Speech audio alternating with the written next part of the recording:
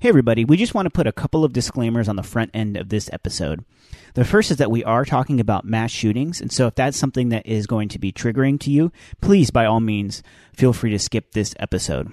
The second is that since the time of this recording, yet another mass shooting has taken place, this time in Orange County, California, and it claimed the lives of 4 people.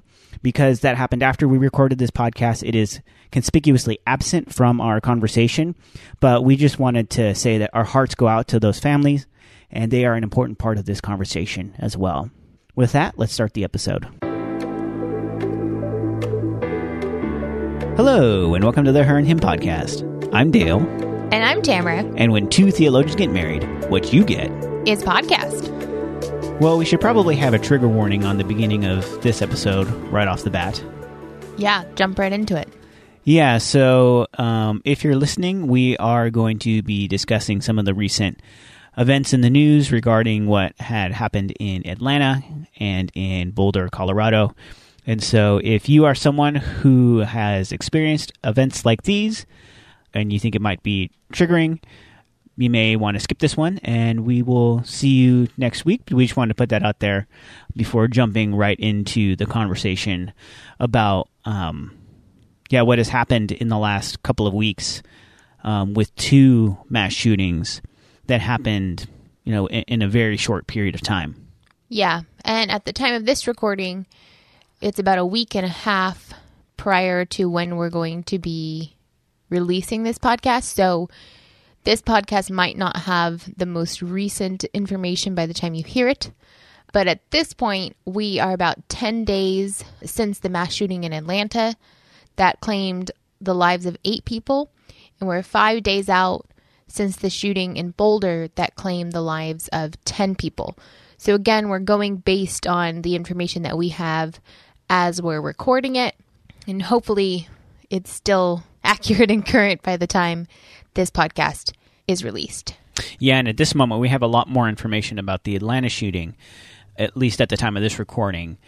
We have a lot more information about the shooter and his motives and all those kinds of things, more so than in the case in Boulder. About all I could find about the case in Boulder was that it was a 21-year-old man. He was the son of a restaurant owner who emigrated from Syria to the U.S. in 2002 and was, quote, deeply troubled. That's about all I could find on that. Why he did this, what his motives were, what led up to it, all those kinds of events are as yet unclear. At least I wasn't able to find anything on what anyone was reporting on the story at this moment. But in Atlanta, we actually have just this tangled cobweb of intersecting causes and motives and contributing factors. And so we want to take some time today and just kind of like decompress and kind of pull some of these threads out and try to make sense of some of these things kind of in a larger conceptual way of what were the contributing factors to this. And there are a number of things that we could talk about, and just the tangled web theologically and practically with regard to purity culture, racism, and even the racialization of sexual fantasies. Yeah, so it's going to be a pretty deep podcast in regards to multiple topics because we've seen just multiple themes come out of this tragic shooting. And so we're just going to jump in and kind of talk about some of the story of what we've been able to gather based on the information that we have. And so if you're not aware of the details, here's kind of a bit of context that will set up the conversation that we're going to have on the podcast. Yeah, so on March 16th, 2021, there was this another 21-year-old young man, the same age as the Boulder shooting. His name was Robert Long. His name is Robert Long. And he took a handgun and he went on a killing spree across 3 different Asian-owned spas. I've actually heard that massage parlor is not an appropriate term, that's actually a racialized term that we... Oh, wow. Yeah, so a spa where they offer services including massages. And he entered the first spa, and it's weird because he remained in there for a period of about an hour and a half, so about 90 minutes. Security footage caught him going into there. We don't know exactly what happened for that hour or so, but we know how it ended in that he fatally shot 2 people and injured 3 more before fleeing the scene. And then he traveled 30 miles to another spa where he fatally wounded 3 more people.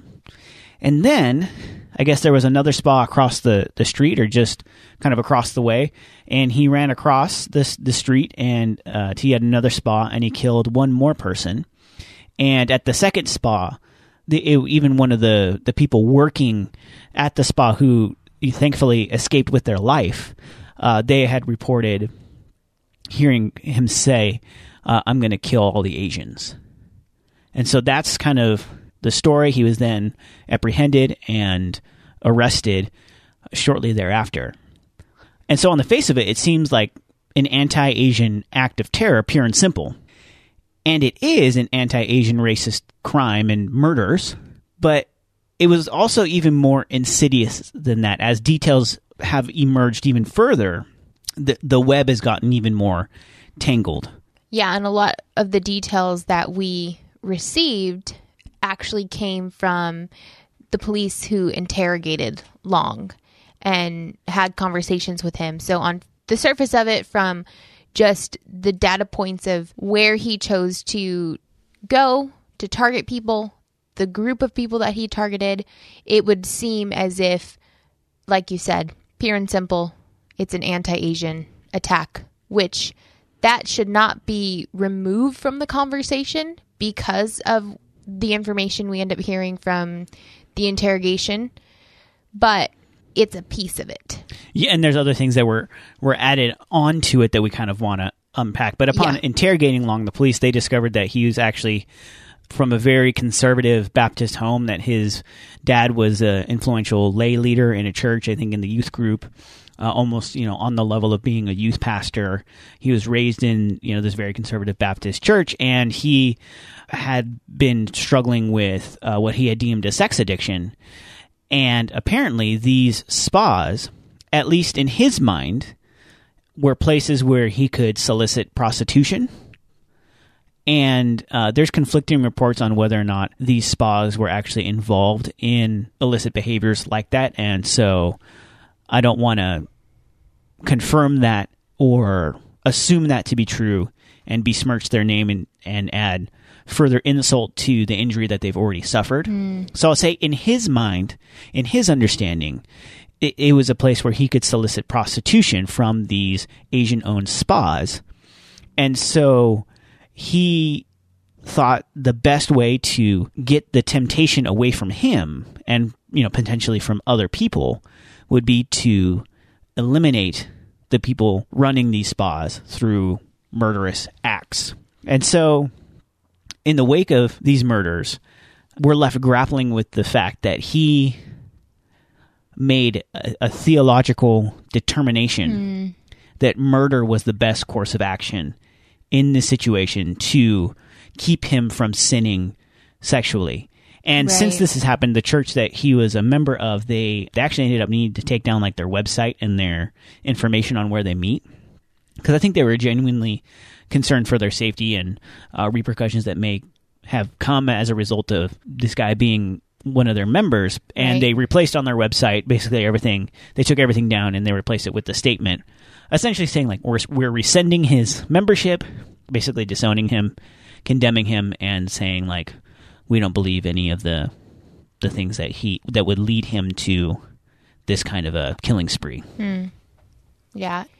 And so there's a lot of important details involved in this mass shooting.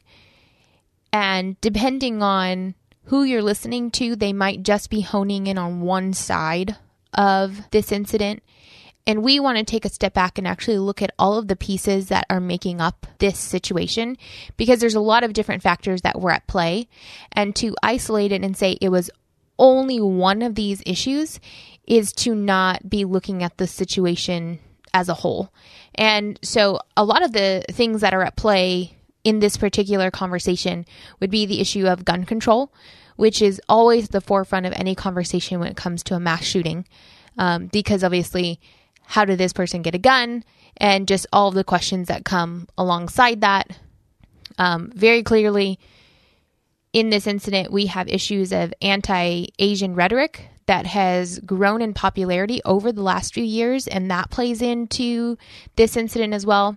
There's the issue of purity culture within the church. There's a discussion of mental health. Was he even in his right mind when all of this was happening? Some would say absolutely not, because how could he say the solution to sin is to kill people? And some say, well, no, he was in his right mind and he actively chose to carry this out. And there's also just the over-sexualization of Asian women, which the further you dig into this, the more you kind of see this truth come out.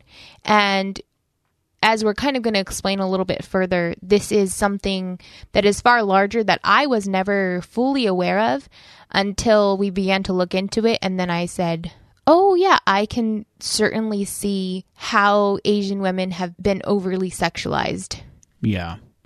So that is a very tangled web. So what we wanted to do is kind of parse out some of the different aspects of this conversation so that we could have some kind of coherent discussion about it, and hit on all of these things. And obviously a lot of them overlap, but we just kind of want to take, different topic points and see how they're contributing to this tragedy that has happened in this horrific event.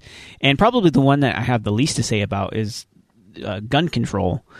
I'm a little bit ambivalent towards that conversation. What we know about both stories, both in Atlanta and at Boulder, that the guns that they possessed were not assault rifles. They were legally obtained. In the case of the one in Boulder, I believe he even passed a background check and the waiting period and all that kind of stuff. And so it seems like mass shootings are happening where there's a lot of gun control, and there are mass shootings happening where there isn't quite as much gun control. And so I'm kind of ambivalent towards that conversation. I know a lot of people aren't, and that's it's a heavily politicized issue. Mm-hmm. And, politicians always talk about common sense gun laws, but we don't really have a common sense on what those gun laws should be.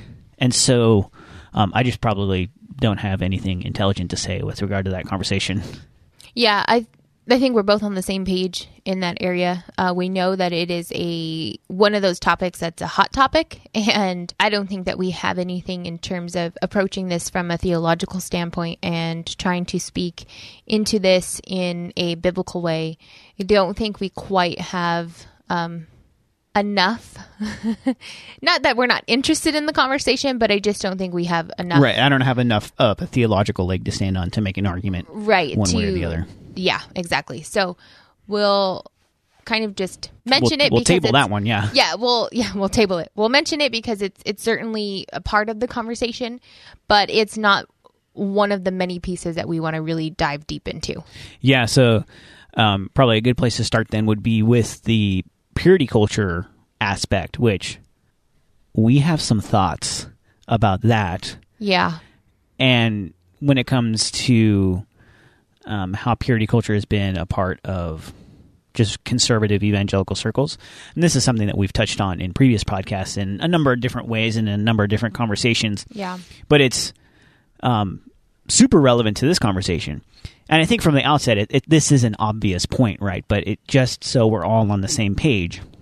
There are a lot of people who grew up in toxic evangelical purity cultures that have never killed anybody.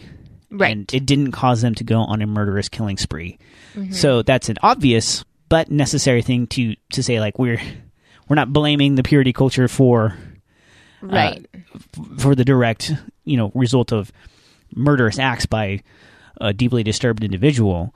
But we do want to discuss how that kind of purity culture can become toxic and then can become a conducive environment where someone like Robert Long can come to a theological determination that the best way to deal with that is through murder. Because he did that in a theological framework. In many ways, his decision to do this was a theological decision.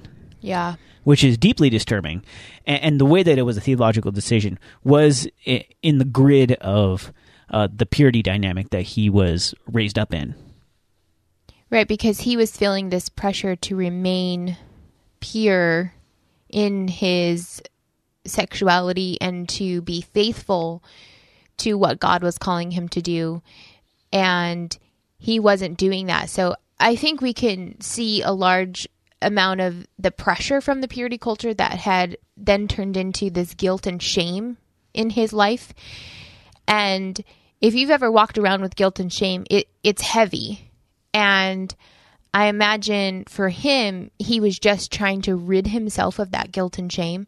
And though I don't understand how the conclusion became killing people, right, I can see his want to rid himself of guilt and shame. Yeah, the guilt and shame turns into hate and anger, which turns into physical violence. I think that was the course that he took, right? As opposed to dealing with guilt and shame in a different way, he went that route. Yeah, and as we're saying this, we don't want to sound overly sympathetic to a murderer here, no. But we're just unpacking what we see before us, and this is an issue that we see in the church a lot. And there's actually this article I saw on a Religion News Service by Samuel Perry, and he's a researcher and a statistician, and he does a lot of study in the area of evangelical views on sex and marriage and all those kinds of things. And he had some interesting statistics and some interesting things to say in an article called "How Pleading Sexual Addiction Protects Evangelical Men." And really, that was the conversation that has been brought up in this case in Atlanta, is that he's pinning his murderous acts on his sexual addiction. That he's blaming his sexual addiction for being the motive for which he would kill somebody. And this idea of sexual addiction is very much ensconced in evangelical culture, and he has some numbers that bear that out. For example, evangelicals are about 16% less likely to view porn on a weekly basis. Yet, they are 10% more likely to consider themselves addicted to porn. Almost 1 in 3 evangelical men, about 29% I think it was, so a little bit less than 1 in 3, believe themselves to be addicted to porn. So they view porn less. Like their viewership of porn is less than non-evangelicals, and yet more of them than the average population would say that they are addicted to porn. And this is the language that we use around sexual purity, is often language of addiction. Rather than acknowledging that you are human and you have sexual desires, and instead of learning how to be disciplined in those areas, we are then saying, well, I am undisciplined, and the reason for that is because I'm addicted. Right, I'm just out of control. I'm out of control, as opposed to realizing there is a level that is before addiction. Yeah, and it's partly, I think, to separate the sin from yourself. If it's this kind of like outside thing that's attacking you and making you do this, and you can call it addiction, then you don't have to feel as bad about it, I guess. Like, because sexual sin is often seen as like the worst thing you could possibly do in your life. In the case of Robert Long, he believed it worse than even killing somebody was to fall into sexual sin. And that's kind of on par with the evangelical view on how you should view sex. And so if that's our view on sexual sin, and yet sexual sin is pretty common because humans are sexual beings, then we have to find a way to externalize it. And the way you do that is by calling it an addiction. And this language is so prevalent in evangelical circles that 1 in 3 men says that they're addicted to porn. So all of the church is addicted. At least one. Yeah, everyone's addicted to porn. And what's crazy is that the APA, the American Psychological Association, they have this tool called the Diagnostic and Statistical Manual of Mental Disorders, the DSM. And in the DSM, addiction to porn isn't even listed as a recognized mental disorder. Like, it's not recognized as an actual addiction in the sense that it's its own thing. I mean, there are certainly clinical addictions you can have that would be more filed under obsessive compulsive, or, you know, compulsive behavior, whether that was like gambling that's interfering with your life, or if like you're viewing porn so much that like it's making you lose your job, it's all you're doing all day long, and it's really interfering with your life, that kind of compulsive behavior. They would file it more under that. But like porn addiction as its own mental disorder is not recognized by the American Psychological Association even as a disorder. And so in a lot of ways we're using this unscientific use of language to clinicalize our sin and turn it into some kind of psychological disorder when it's not even recognized as that. And a lot of times, even what an evangelical man might consider his addiction to porn, a medical professional would say that's actually within the realm of normal behavior, like within the range of what most humans do. Right. And so we're not saying... Not to moralize it, but it is on the bell curve of what is normal sexual behavior, and normal as defined by this is how humanity does it, then they would be on that bell curve. And there's not a clinical reason to say that they're addicted to porn.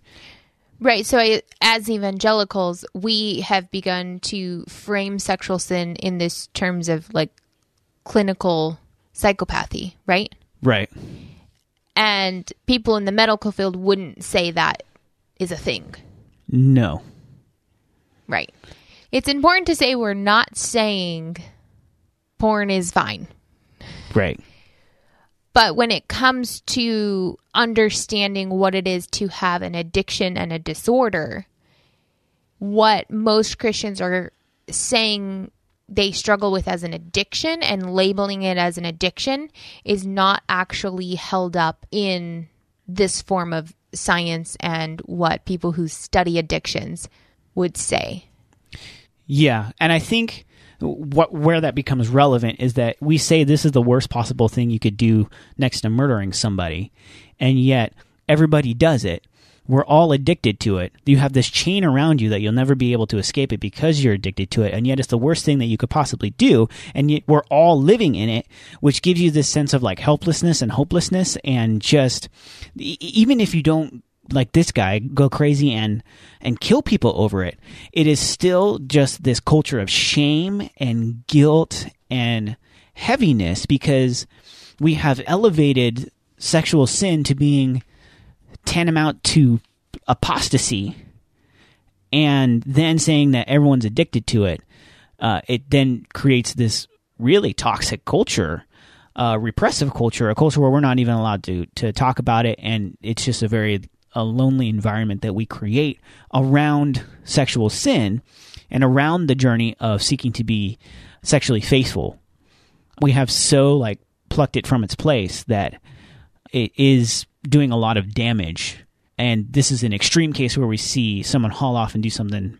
Just the loss of life is tragic and evil and horrifying. Right. But people are also struggling within this toxic framework on a day-to-day basis. And again, this isn't to say that we shouldn't emphasize sexual purity, but it is to say, why is that the worst thing you could do when the church has been so slow to move on things like racial justice, on things like poverty, because those are seen as political issues? When it comes to the Bible, those are the things that the prophets are judging the people most often for. Like when the prophets came to town in Israel, most of the time they weren't condemning them for sleeping around. Most of the time they were condemning them for not paying attention to justice, for not paying attention to the poor, for oppressing the people among them and allowing oppression to continue. And yes, both justice and sexual purity are a part of the framework of what God wants us to do. But we have to hold everything in balance. And I think the level of hurt that goes on with regard to sexual purity and purity culture, it shows that we are out of balance. That, and when we place such a heavy emphasis on this sin, it ends up creating, like you said, this sort of toxic environment, but it lends itself to far more guilt and shame revolving around this topic than probably just about any other sin that could come to light within your church. So if someone were to stand at the pulpit and be transparent and be honest about a sin in their life that they have struggled with, I guarantee you, if they reveal any type of a sexual sin, they will be met with judgment, and there will be swift action taken, which is not to say there shouldn't be some type of discipline, but if they were to stand at the pulpit and admit a different type of sin, we might just push it aside and say, well, you are human, like you've repented of it, that's great. But if someone were to come and say, 10 years ago, I really struggled with pornography, or I had an affair, or I had sex before marriage, we are far less likely to just be thankful that they were transparent with us and ensure that they repented and restore them back into their role than if they would share any other type of sin. There's something about sexual sin that we like to judge far more harshly than just about any other category of sin. And it is interesting, too, because it creates a sense of self-righteousness. Like, there are the moral haves and have-nots in this area. And so long as you can keep it in your pants or give off the appearance that you're keeping it in your pants, then, like, you can be racist, you can be misogynistic, you can be a jerk, you can be a gossip, you can be greedy, you can be whatever you want, so long as you never cheated on your wife or looked at porn, nobody's going to hassle you. Yeah. But the second you waver in that regard, everyone's going to hassle you, and the hammer of judgment is coming swiftly for you. Right. And so I think that's where the purity culture has been toxic. Because we talk about it like so much, like we are very much obsessed with, like, don't show any of your shoulder. Like, we have books, Every Young Man's Battle. And I'm not saying we shouldn't have those resources or we shouldn't care about those things, but it's such a focal point. Well, especially in youth group. In youth group, it's all that's talked about. There's entire conventions and conferences that are built around sexual purity. And I understand you're a teenager, you got raging hormones, and it's a pretty hot topic on your mind anyways. But it's true. I'm just saying the truth. But to have everything within your youth program center around this topic, and it's not helpful in the ways that it talks about it. It just says, do not do it. If you do it, you are a filthy, dirty, wretched sinner. And that's all we want to say about it. Don't do it, or else you are dirty and you're a sinner. So don't do it. Right, but you can do... Don't do it. You can do basically anything else, and we won't really hassle like you can drink. Sure, why not? What the heck? You can lie to your parent. Like, there's so many other things that students are wrestling with in their life. That will be like, God's grace is big enough for this. Yeah. But not if you sleep with somebody. Right. Yeah. Or the way that a girl dresses. Like, it all revolves around this sort of sexualization within the church that we want to stay so far away from it, and we want to make it this really dirty and nasty topic that if you even think about it, you are dirty and nasty. And that's so far away from the grace and the forgiveness that God extends. And we understand he extends it because, like you said, we're willing to say God's grace covers that sin. But when it comes to sexual sin, we're not super sure. Yeah, best not mess up on that one. And our emphasis on that has really made us blind to other issues. And I think that brings us to the race issue, because as Long was arrested, even the policeman came out and said, well, the guy said he's not a racist. This wasn't racially motivated. And, every person of color collectively rolled their eyes at that moment in time.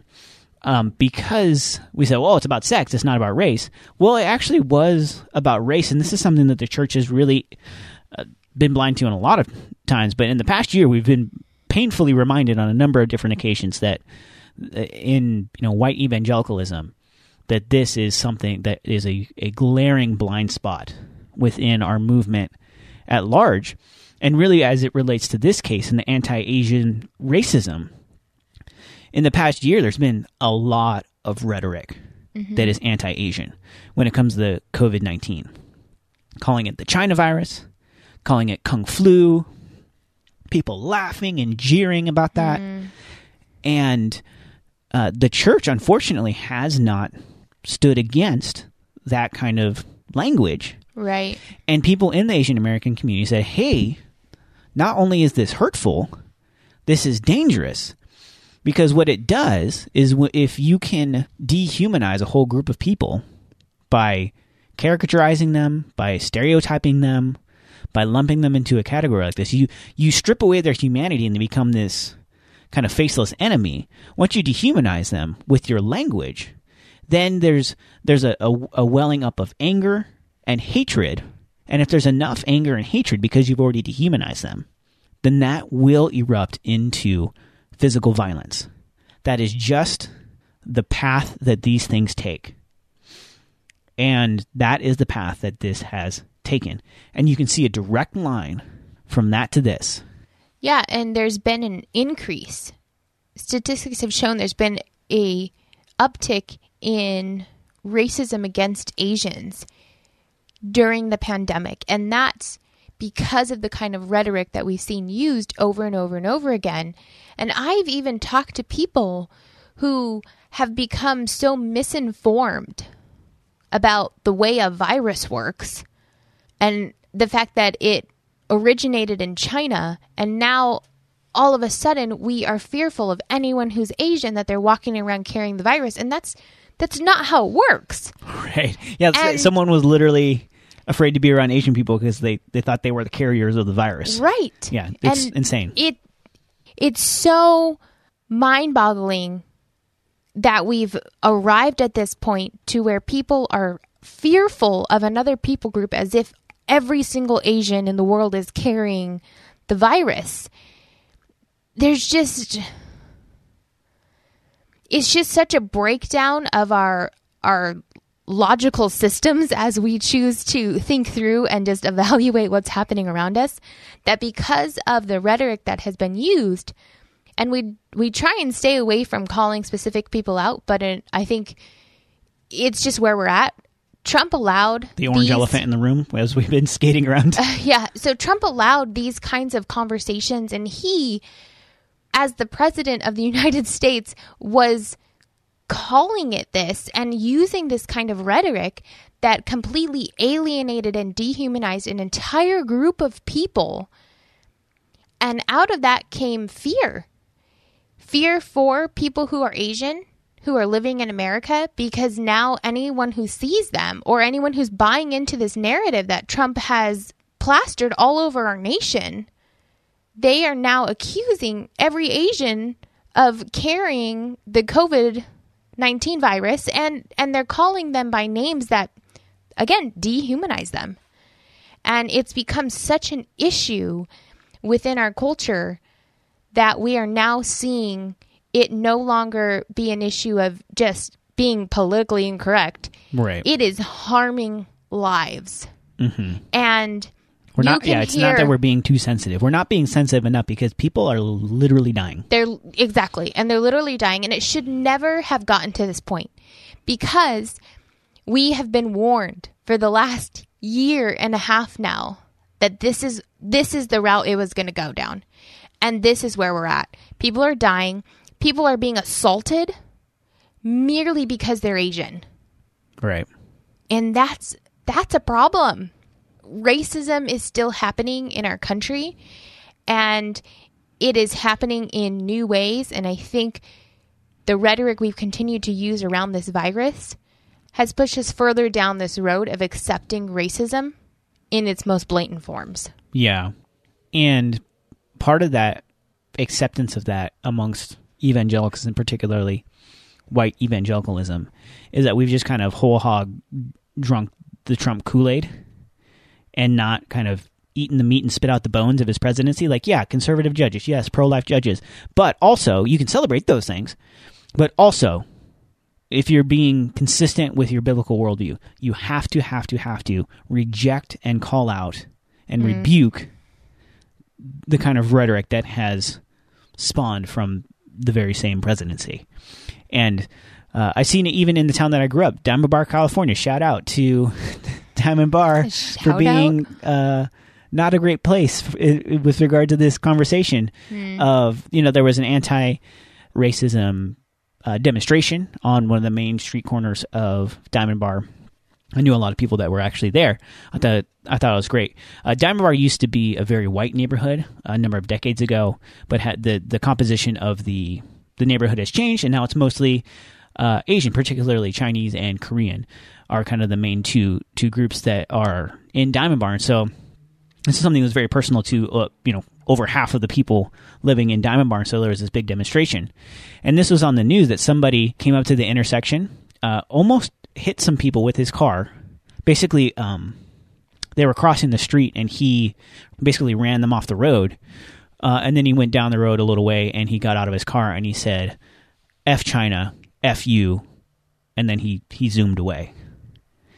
And so to say that this is not an issue, that you're being too sensitive because, oh, you snowflake, you don't like me when I call it Kung Flu. Like, this is about something so much greater than being politically correct. It's about anti-Asian racism that has been I've seen it my whole life in the city I grew up in. Yeah.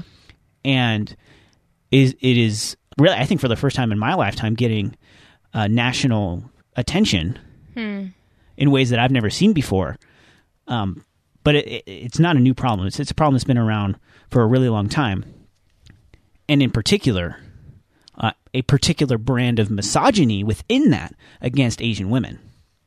And this is a piece of our history as a nation.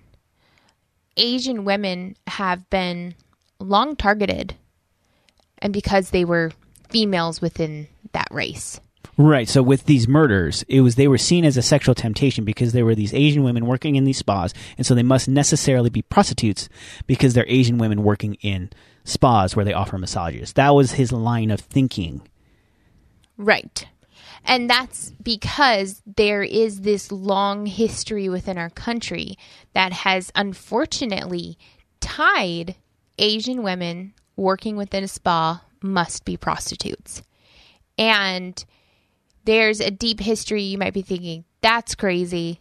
That can't be real. But researching this topic a little bit further, we actually found that this goes back as far as 1875 in our country, based on the Page Act, which barred Chinese women from entering the country because they were seen as prostitutes.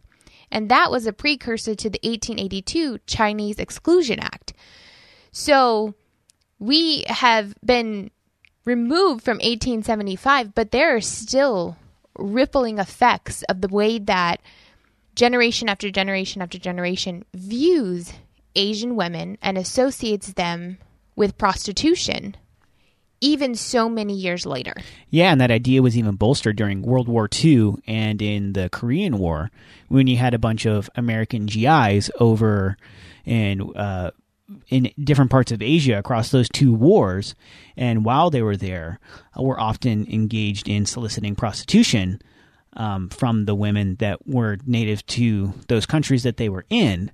And so you have this pre-existing notion from 1875 that Asian women are prostitutes that is bolstered by the experience of American GIs who were soliciting that from the women who were in those countries, and has kind of continued on even today, as there's this stigma with regard to Asian-owned spas that, hey, there's probably, something going on there. Right, because if it were a spa owned by a white person, we wouldn't automatically assume there's something else going on. They're offering additional services that they're not supposed to be offering. But as soon as we think it's an Asian-owned spa, we automatically assume there are additional services that are being offered. Right.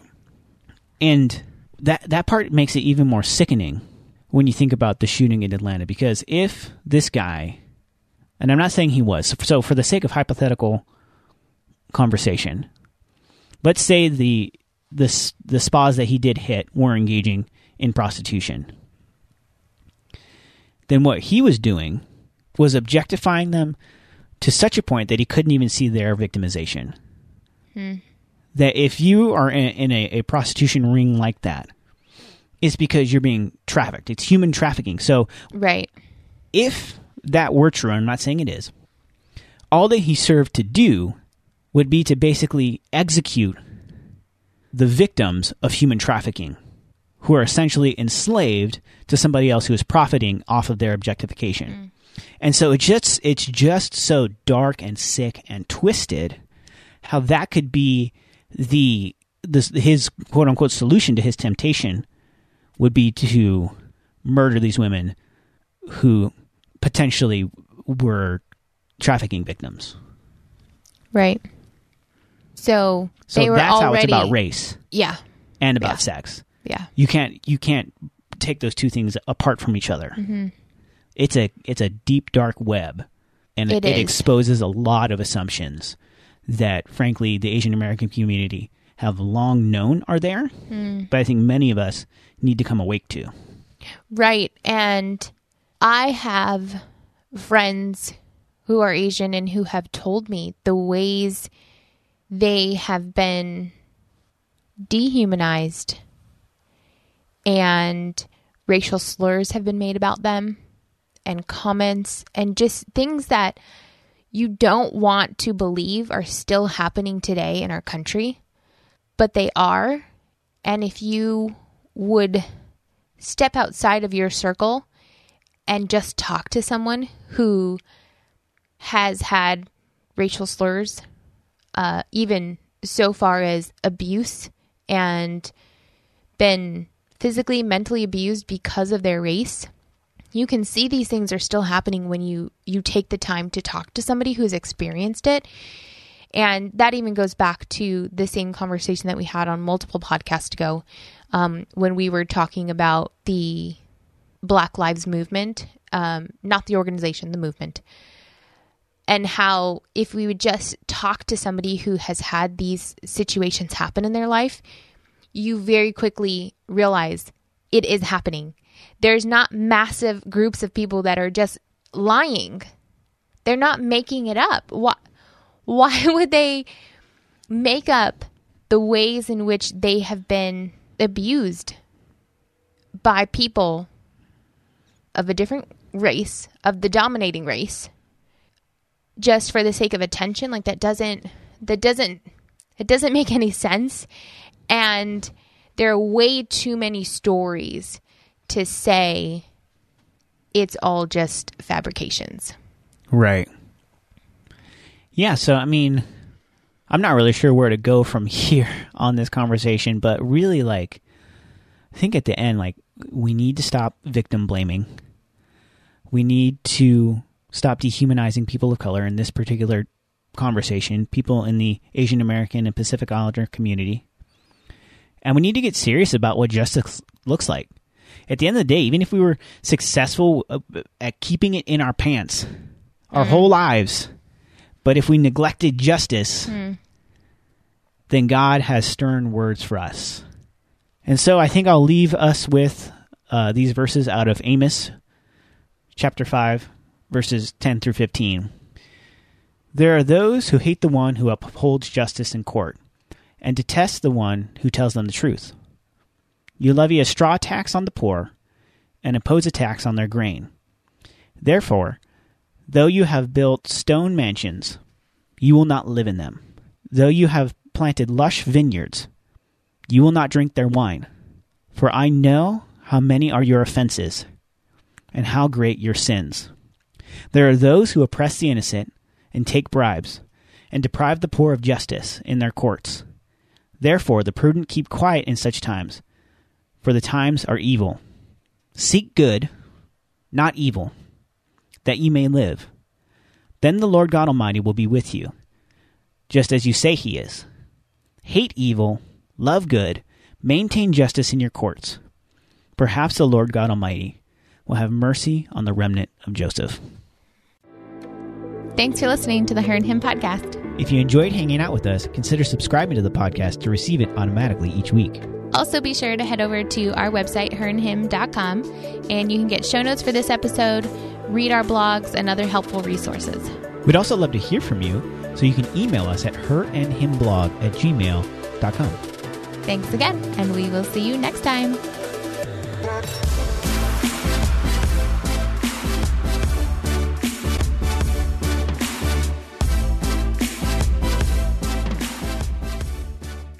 You're fearfully and wonderfully made. God looks at your heart, not your jean size. Do you know the verses, yet still stress over your body? Oh, I get it. I was raised in church, but I struggled with food, eating disorders, and my body for decades. I'm Heather Creekmore, host of the Compared to You podcast, where we talk about all things body image and comparison from a biblical perspective. We get real about the pressure to focus on appearance in a culture where looks seem to matter most. Whether you're wrestling wrinkles or battling the scale, Compared to You is the show for you. You'll laugh a little and be encouraged a lot. If you're ready to stop comparing and start living, visit lifeaudio.com to listen and subscribe.